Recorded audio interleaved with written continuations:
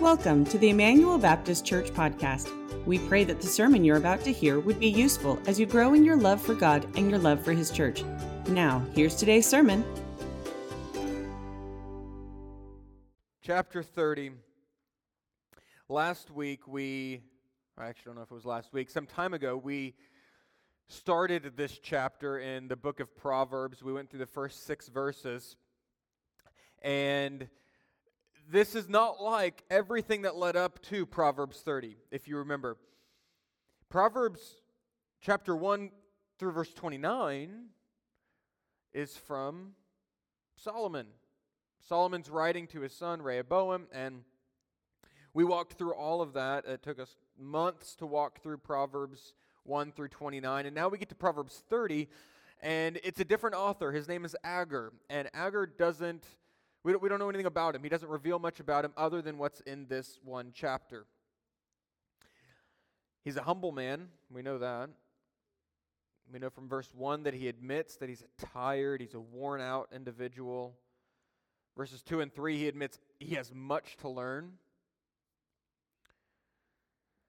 And so I think we can relate to him, somebody that's tired, exhausted from all that life brings to us, admitting he has much to grow still.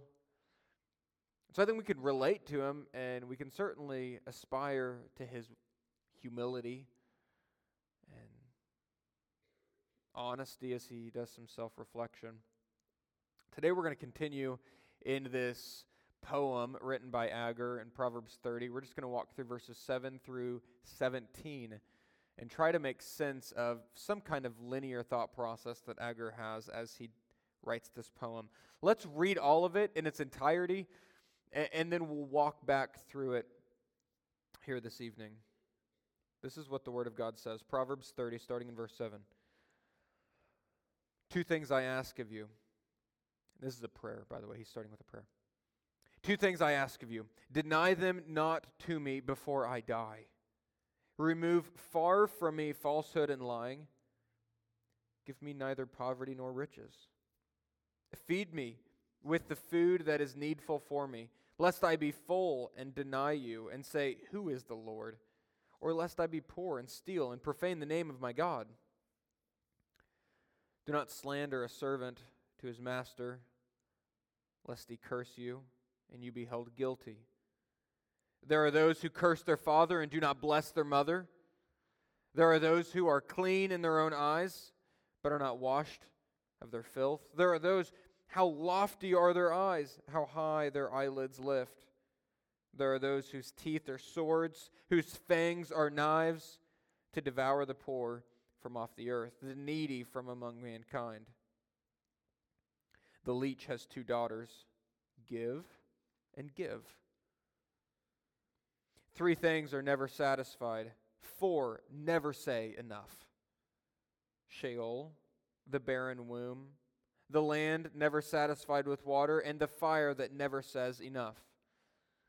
The eye that mocks a father and scorns to obey a mother will be picked out by the ravens of the valley and eaten by the vultures. This is the word of the Lord. We're going to stop there, and we'll make it through the rest of the chapter the next time we're in Proverbs. Today, I really just want to walk through this, and what you'll find is it has a lot to do with humility, and in humility, contentment, and also much to say about arrogance. I think these are the 2 balancing concepts, or opposing concepts rather, in this chapter, or at least this portion of the chapter. Arrogance and humility. Demanding more and contentment. Of course, we should aspire and see that God is drawing us to contentment and humility. So this is where we're going tonight. Let's begin walking through it. Firstly, we see 2 prayers that he pleads, really for holiness. Agur wants to be holy, and this is his prayer. He prays 2 things. He says, don't deny them from me, God. Firstly, Remove far from me falsehood and lying. That's his first prayer. Remove far from me falsehood and lying. I love that he doesn't just want it to be set aside. Like, remove it from my sight. He says, remove it far from me. Get lying and falsehoods away from me. He wants it far from him so that he won't be tempted to run to it again, or that it won't even be close to being a snare in his life. He says, remove far from me falsehood and lying. And I'm guessing the context here is, if you remember earlier in the chapter, Agur says that he is not well understood in things. He's not a very smart individual. And so here he's praying, God, keep falsehoods and lies far away from me. I'll fall into them. I'm not wise enough to catch on and to see through it. And so, knowing himself, he says, God, please move the lies of today, the falsehoods of today, far from me, that I would not be tripped up by them. Second thing that he prays is the second part of verse 8 into verse 9. If we keep reading, he says, give me neither poverty nor riches. Feed me with the food that is needful for me, lest I be full and deny you and say, who is the Lord? Or lest I be poor and steal, profane the name of God. That's an interesting prayer. I don't know if you've ever prayed this prayer before. Give me neither poverty, that one we've probably prayed, nor riches. For both would lead me to sin, he says. Feed me with food that is needful for me. That's just all I want. My daily bread. If I become too full, I'll think I don't need you. If I become too hungry, I'll be drawn to steal and thus sin against the name of God. So give me just what I need so that I don't think I don't need you and that I don't sin against you. You see this? It's a prayer for holiness. God, I care about being holy. Notice these two prayers. Firstly, I don't want to be around lies because I'll fall into them. And I don't want riches nor poverty because they'll lead me to sin. Both of these show how humble this man is. Again, verses 1 through 6, he's admitting that he doesn't know very much. He admits that he's tired and weary. Here, he admits that he's prone to believe lies. He's given to being gullible to them. And he's given to sin, particularly with money. And he doesn't trust himself with it. Quite a humble man. And he knows when not to trust himself. Think about for myself. Maybe I've told you before. Whenever I want to just kick back and waste a little bit of time, I'll get on YouTube. What a dangerous pit YouTube is. I don't know if you watch it much, but I have a timer on my phone where I get locked out after 30 minutes. Because after 30 minutes, it's a rabbit hole that is not helpful for productivity whatsoever. I begin watching videos on how to build epoxy tables, though I have no plans of doing something like that. And I find myself eventually watching documentaries on the fall of the Ethiopian Empire. I have no idea why. And I just start watching all of these things, and it's unhelpful for me.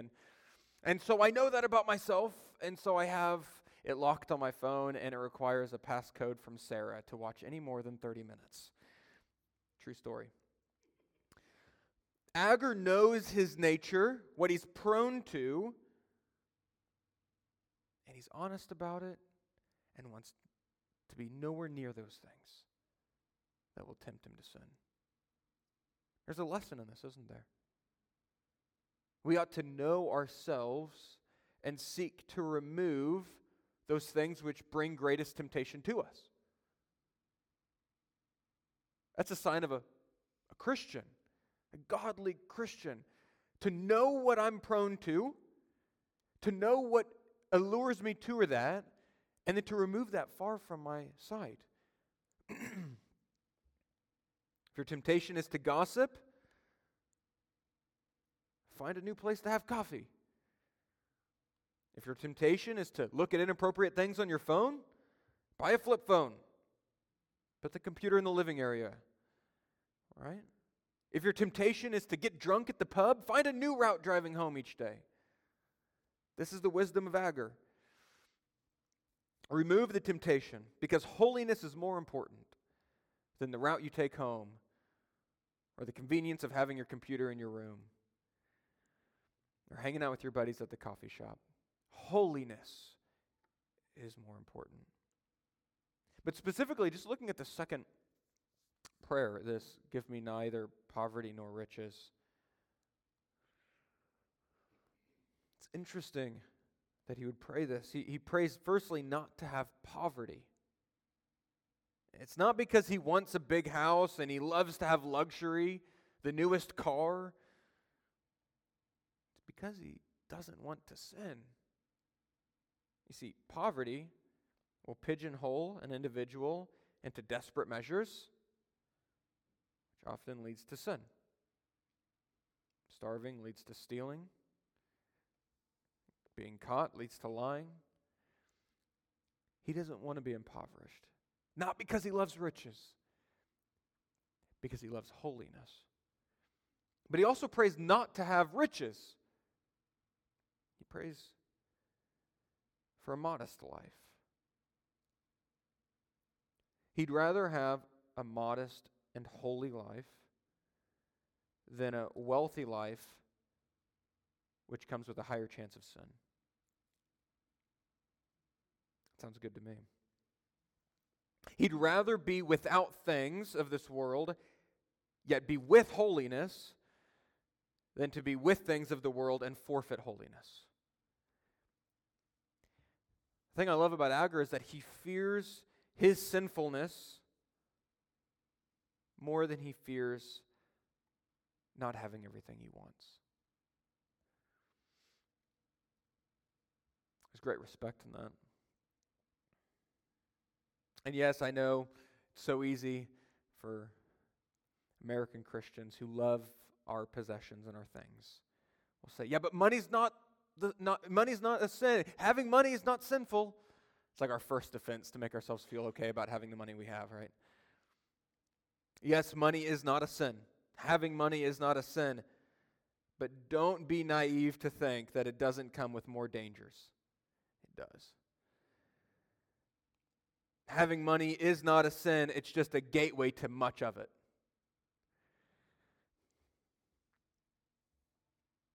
And so Agur knows that. He says, I want nothing to do with that. Keep me far from riches. I don't trust myself. I want to keep loving you, Jesus. That should be our prayer. So I guess the question, you and I, before we move on from this two-part prayer is, would you pray that God would remove all your money, take away worldly comfort, if it meant that you'd be more committed to Him?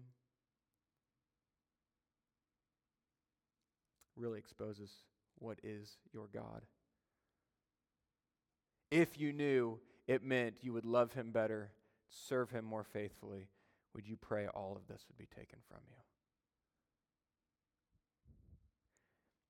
Agur's prayer. It's a humble prayer. It's a content prayer. And then Agur speaks on the dangers of arrogance, not humility. That's what he just displayed. He warns us about arrogance. Verses 10 through 14. Do not slander a servant to his master, lest he curse you and you be held guilty. There are those who curse their fathers and do not bless their mothers. There are those who are clean in their own eyes but are not washed in their filth. There are those who, how lofty are their eyes, how high their eyelids lift. There are those whose teeth are swords, whose fangs are knives, to devour the poor from off the earth, the needy from among mankind. Notice again the flow of thought from where we just came to where we are now. The prayer that we just read, verses 7 through 9, Agur displays humility He admits that he's easily given into sin, doesn't want to reject God, says, God, I'm a man prone to sin, keep me from it. He displays humility. Here, he warns against arrogance, the deadly alternative to humility. So I think we're meant to follow Agur's example of humility and heed his warning against arrogance. I want to be like Agur in his humility, in his honest self-reflection. I want to be like Agur in that. I hope you do. And I really want to take his words seriously about arrogance, that I wouldn't be like that. He gives 4 clear examples of arrogance, I think, for us as readers to see them and think, is that me? Is there a little part of that I can see in me? Verse 11, he shows that arrogance is shown in how someone treats their superiors. How you treat your superiors shows if you're an arrogant individual. He says, there are those who curse their fathers, do not bless their mothers. Of course, this is true with parental authorities, but this is also true with authorities of any kind. Occupational, political. Arrogance is shown in how you treat your authorities or superiors. But in this particular example in verse 11, notice that arrogance starts as young as childhood. It's a child and how they respond to their parents. We are born in sin. We are born in sin. We don't have to learn sin. We've got that one figured out. This is why humbling discipleship, or discipline rather, also discipleship, but humbling discipline is vital in the parent's role in the child's life. That's all over Proverbs. All over Proverbs it talks about how you are to humble your children by disciplining them and showing them there is authority that is to be respected. Arrogance can be shown in how someone treats their superiors. Secondly, arrogance can be shown in how someone views themselves. Verse 12. There are those who are clean in their own eyes, but are not washed of their filth. So it's not only how you see the people above you, but it's actually also how you see yourself that might display your arrogance. When I lived in Springfield, I had a car, Jetta, and really liked that car, and no one else liked it. Everyone else thought that was just a horrible decision, which looking back now, I agree. It was a horrible decision to buy it. But at the time, I was like, I love this car. This is awesome. It rumbled when you turned it on. It was loud. And but when you got in it, it smelled like wax crayons. I don't know why. I have no idea why. Everyone's like, do you have melted crayons in here? I'm like, no, I don't know what's up with that. I'm not sure. But the tint job was horrible. There was bubbles all over. It smelled like wax crayons. It broke down within like 3 months of me having it. But I loved that thing. I just couldn't see what everyone else was saying about it. And I think that's how we can get when we look at our own flaws and ourselves. People see it, they're like, you smell like wax crayons. And you're like, I don't smell it. I don't smell it. But it's true. Wasn't this the Pharisees? They saw no flaw in themselves. Whitewashed tombs. Can easily be us, can't it? It really can. It's so easy for a pastor. It just divulging and being honest with myself. It's easy to be a pastor that's arrogant, spiritually prideful, holier than thou. But can't it be as well the evening crowd? We're the faithful who come twice. Be careful, may we not be the Pharisees who are clean in our own eyes, but filthy, we just can't see it. This might display arrogance. It's easy for all of us. It's easy for Isaac. Arrogance can be shown in how we treat our superiors and how we view ourselves. Arrogance can be shown in how someone acts towards the world around them. Verse 13. There are those, how lofty are their eyes, how high their eyelids lift. You can see the imagery that he's describing here. A person keeps their nose up like that. We know. We would call that snooty, right? Stick their nose up to everybody. Look down on everybody. That's what he's talking about. How lofty are their eyes? Their eyes are lifted up. How high their eyelids are. They think they're better. And yet isn't our Savior the opposite? He stooped down. He didn't look up. He looked down to his creation that needed him. Came down and he stayed with the lowly, the lowest of the low, me and you, for our salvation. Nevertheless, though we know that's the example set by our Savior, it can be so easy for us, once he exalts us, to forget our previous state and look down on other people. It shows arrogance and how you see the world around you. Arrogance, fourthly, can also be shown in how someone acts towards those who are socially lower than them. Verse 14. There are those whose teeth are swords, whose fangs are knives, to devour the poor from off the earth, the needy from among mankind. In high school, I wasn't the most athletic. I like to think that I was fairly athletic, though. Dodgeball, any kind of game like that in gym class. What do you do first? You pick off the ones that are easy to pick off. All right? I mean, come on, we're being honest here. That's what you do. And that's what he's talking about. To look at those that are already down and you kick them when they're down. That's the saying, isn't it? And that's what he's talking about. To see somebody in their lowly state, take advantage of their lowly state rather than help them out of it.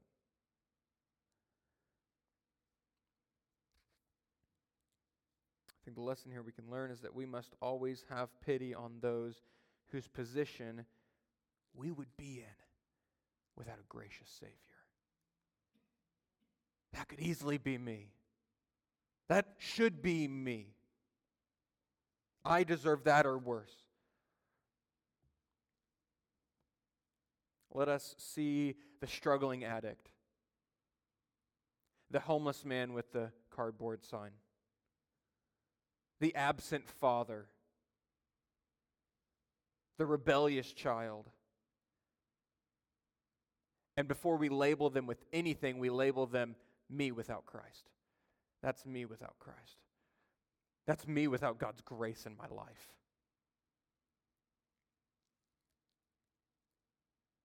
Otherwise, any kind of lofty labeling of them would display arrogance. Let us not be arrogant people. What we are, if it's anything, is a product of God's grace in our lives. So, he displays humility. God, I'm prone to sin. Help me to not be given into those sins. He displays humility, and then he warns us against arrogance and all kinds of different ways that arrogance can be shown.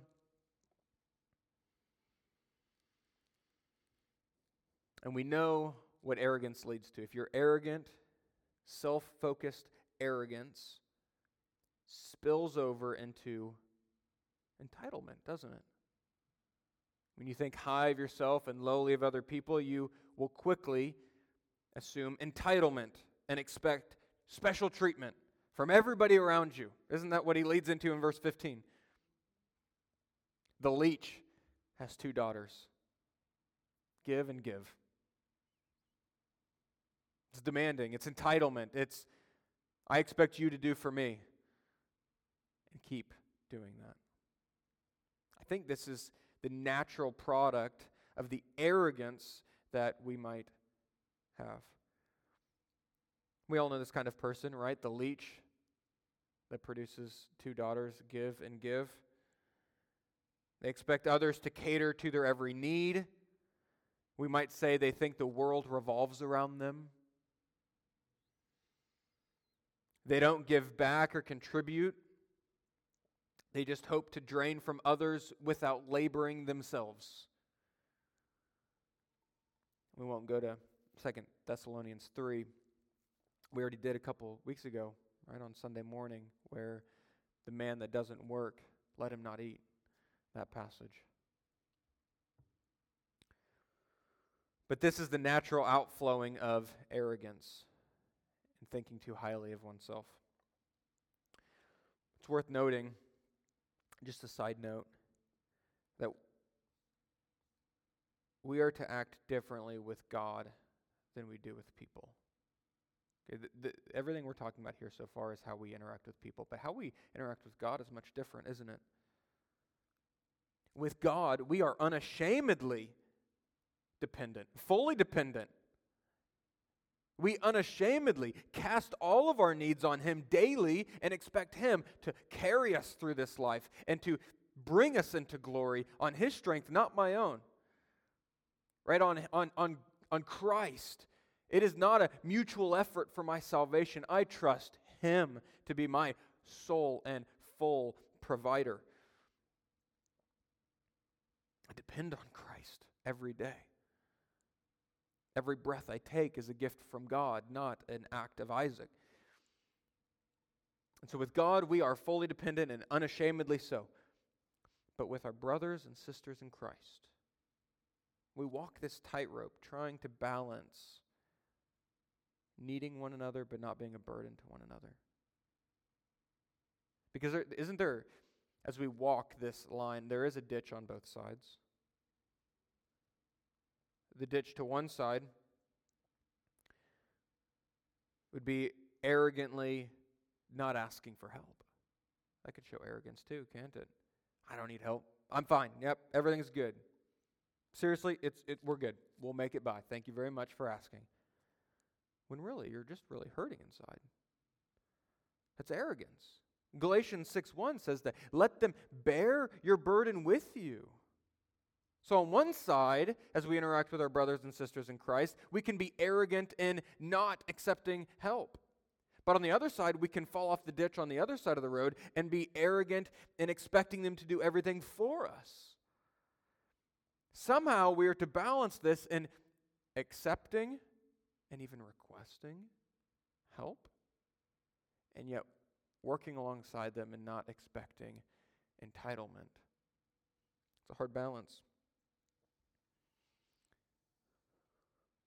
Agur continues to talk about arrogant entitlement. Verse 16, we just keep going. He just said the leech has 2 daughters, give and give. Same thought process. He says there are 3 things that are never satisfied. 4 things never say enough. Sheol, the barren womb, the land is never satisfied with water, and the fire that never says enough. So firstly, let's just figure out, why is he saying 3 and then 4? 3 things this, 4 things that. Well, he actually does it multiple other times in this proverb, in this chapter. We see in verse 18. Let me turn there. 3 things are too wonderful for me. 4 things I do not understand. He's saying the same thing, but he's saying 3, 4. We also see it again in verse 21. Under 3 things the earth trembles. Under 4 it can not bear up. Same thing, just 3 and 4. Again in verse 29, 3 things are stately in their tread, 4 are stately in their stride. And so when we go back to verse 16, what is he talking about? Why does he say 3 and 4? Well, I think really this just shows that the list isn't exact or exhaustive. That's what he's trying to say here. There's a lot of things. There are plenty of other examples. 3, 4. I guess another way of saying it that you and I might say is there's half a dozen or more ways that could have been done. Right? There's 3 ways, 4 ways. His point is it's not an exhaustive list. There's plenty of ways.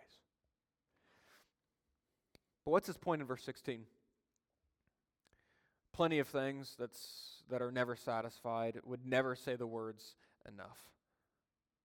Firstly, he describes Sheol, the place for the dead, which is always open for more to die and descend into, a bottomless pit.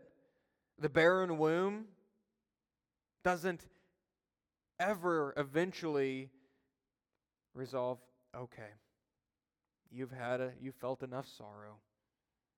You've felt bad long enough. I'll open up for you now. The land is constantly needing more water for plants, never full for good.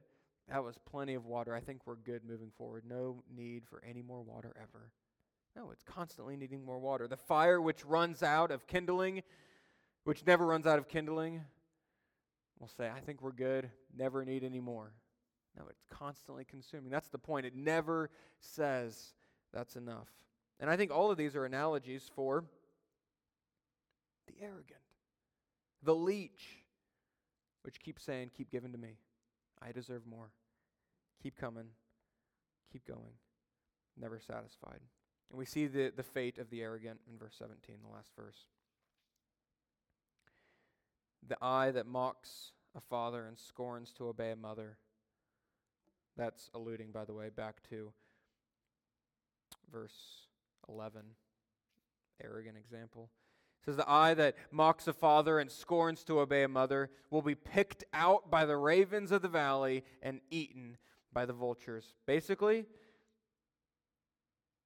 there is judgment for someone who hangs as a millstone around the neck of another person. There's judgment for the person who hangs as a millstone around the neck of another person.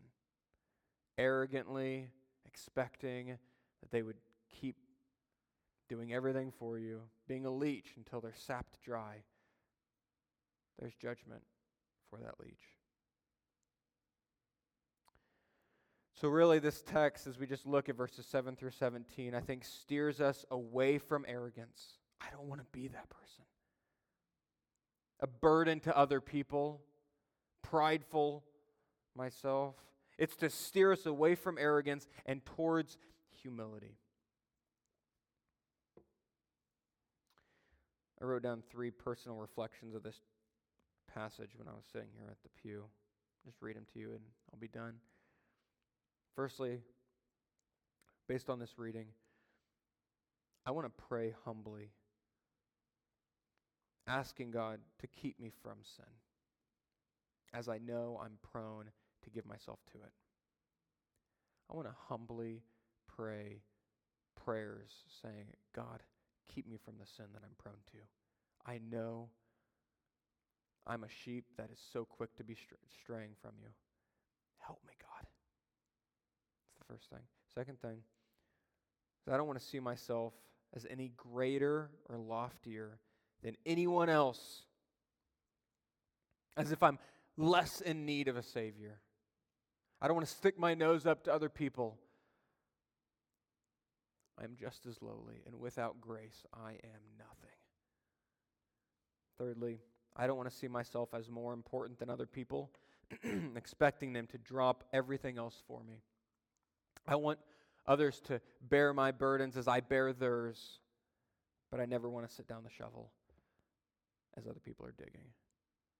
I want to rally together with people, working alongside them for their burden and for mine, as we display Christ's love in His church. Amen. Let me pray for us. Thanks for listening to today's sermon. If you live in or near Bethany, Missouri, we invite you to join us for our worship services held on Sunday morning and Sunday evenings, as well as our various activities on Wednesday nights. For more information on how you can get involved, visit our website at bethanyibc.com.